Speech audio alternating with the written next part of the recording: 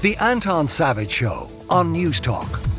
Now, if you have kids in the room, this may be a good time to turn down the radio, because we're talking about the impact of the Ukraine invasion, the Russian invasion of Ukraine, particularly on women in that country, and women as the victims of sexual violence as a weapon of war. Because the former Taoiseach, an MEP for Dublin, the Francis Fitzgerald, said in a speech this week, some of the worst atrocities of this war have been carried out targeting women. Perhaps the gravest of them all, rape and sexual violence as a weapon of war. And Francis Fitzgerald, whenever this gets talked about, people then say the perpetrators must be held accountable and something must be done. It's very difficult to see how one does that, isn't it? Absolutely, you're totally right, Anton, and good morning. I mean, I spoke this week as a huge focus in the Parliament this week on Ukraine, of course, and this week we were specifically looking at what's happening to women because, of course, the men have effectively been conscripted. It's extremely difficult to bring people who rape, soldiers who rape during a war to justice. In fact, the record is very poor.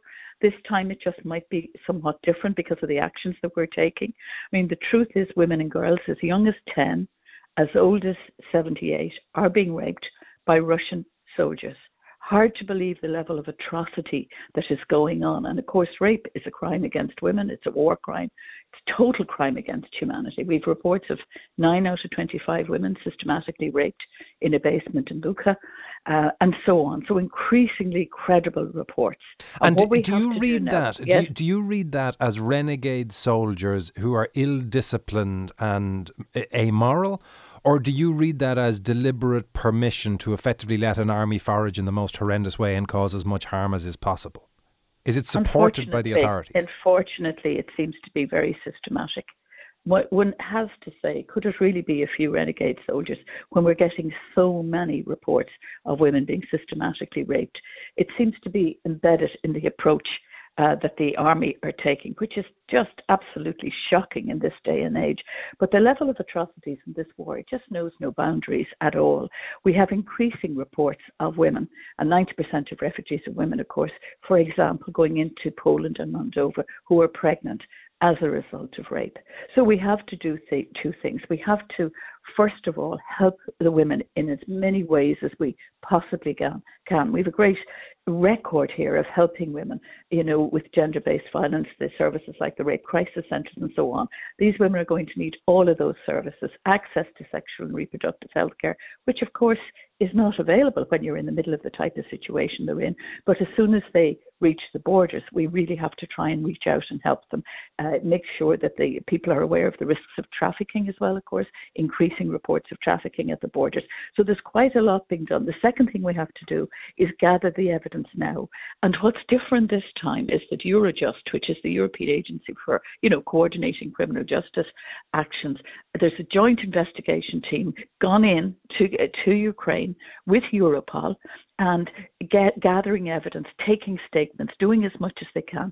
But you can imagine, we know how difficult it is to prosecute rape in Ireland and how low the conviction rate is. Can you imagine in wartime you have the very same problem? But at least there's greater efforts being made now, but it's also about helping the women with all of the needs that they have when they leave Ukraine. Well, and of course, on that note, so many are displaced as well. Even regardless of the women who have left Ukraine, victims of sexual violence in Ireland, there is support services, both in terms of medical supports, counselling supports, and the women, in some cases, will have a broader network of friends and family to support them in recovery. Almost all of that is stripped away in wartime. So is there anything that can be done for the women in the country who find themselves victims of these atrocities? Very big question. I mean, there's 80,000 women pregnant right now in Ukraine, waiting the delivery of their babies. Can you imagine? And 7.1 million have been displaced internally. So you're right, all of the normal support services you would have as a pregnant woman have been completely stripped away. And what is happening is that the NGOs, the non-governmental organisations and voluntary groups and volunteers are being supported by the EU to go in where it's safe to do so. And of course it isn't safe in much of Ukraine, and build up whatever services they can. But it is horrific. I mean, we are hearing about, babies being infected with sepsis 2 and 3 days after they've been born because they're in basements. So it's beyond our imagining what is happening. And of course, it is about trying to get the resources together. The EU is pulling an awful lot of resources together for refugees, both inside and outside the country, as we know. But it's a very difficult task when you have, sexual and gender-based violence being used as a weapon in a war. It's a war crime. And, the only solution, obviously, is to end the war. And that is proving increasingly difficult. Well, on that note, can you give us a sense of the level of consensus at Parliament and Commission level? Because Viktor Orban this week said that the plans to ban Russian oil would be an atomic bomb to his economy, 60% dependent on Russian oil imports and Russian gas imports to keep the lights on.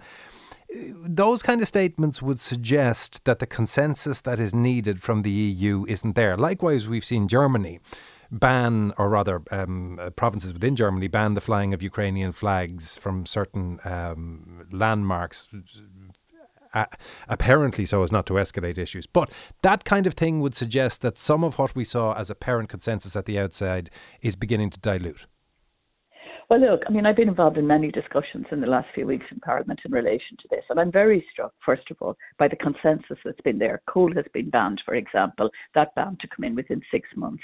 This week, Ursula von der Leyen announced the possible ban on oil. Now, you have had a number of countries, primarily Hungary, and of course, Viktor Orban is prone to those kind of statements. And, he's not the greatest supporter of the EU at present, unfortunately. And in fact, we're taking proceedings against Hungary because of the breaking of the rule of law there. And it's a question mark whether they'll get the funding that's due to them or not because of that. But I have seen a lot of consensus. But what I've also seen, being honest, is I've seen particularly, for example, Germany, with its huge dependence on gas, although it has reduced it from Russian gas from 55% to 35% in the last few weeks and months, which is quite remarkable. I have seen huge concern about the economic impact. But, the arguments that are being made, of course, by those who want to see the sanctions being on gas as well as oil and coal and against the banks and so on. The argument is we're funding the Russian war to the tune of 600 million euros a day. It's hard to imagine. And what it has really exposed is the West's reliance on Russian energy. And I think the consensus, what you're going to increasingly see is some differentials in the approach. But I think you could still get an agreement on oil, but you'll get longer time frames for the countries most dependent. Because I cast my mind back to the start of COVID when people were standing out in the streets clapping the people who worked in the HSE. It wasn't that long to the point that being asked to wear a mask for some became an infringement on their civil liberties and something they wanted to rebel against. There's a lot of support for Ukraine. There's a lot of support for sanctions. Until the point at which gas prices start to get out of hand, petrol prices start to get out of hand, and it starts to hit people in their pockets. But of course, that is the human way, isn't it? That our patience, doesn't last, even in the most horrific of circumstances. But I think we have to continue to keep Ukraine high on the agenda. Of course, there's going to be pain in Europe. This point is increasingly being made. We have inflation already. We have the gas prices. It's going to take a time to get alternative sources of oil and gas. But there's things that can be done. There's EU storage, there's EU tendering. There are initiatives that can be taken at European level to help deal with the impact on member states. Look at the way the EU dealt with COVID. Look at the money that was put in. Look at the loans that were raised. Look at the way we were able to help employers and employees. Of course, people change their attitude as time goes on. Ukraine may have less of a priority. But when you see what's happening and the potential for Putin to move into Moldova, I was listening to one commentator the other day at our group meeting, and he said, Putin doesn't really see borders or boundaries. He doesn't see the sort of boundaries of countries like Lithuania and Latvia and Moldova. He really wants to revert to the situation of 30 years ago. He wants to take back, the Russian Empire as he sees it. So it's in all our interests. You're weighing up the cost if this war continues and if Putin gets away with this, the impact on democracies across Europe and the dangers that he poses versus dealing with short-term pain in our economies and in our personal lives.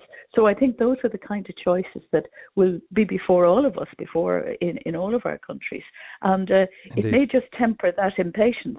Frances Fitzgerald, thank you very much. That is Frances Fitzgerald, former Taoiseach and now MEP for Dublin. The Anton Savage Show, Saturday morning at 9 on News Talk.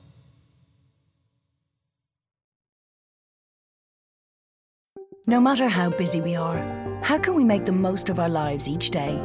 By spending quality time together or spending time giving back. However you spend each day, spend it doing what matters to you with Debit MasterCard, because a life well spent is truly priceless. Learn more at mastercard.ie.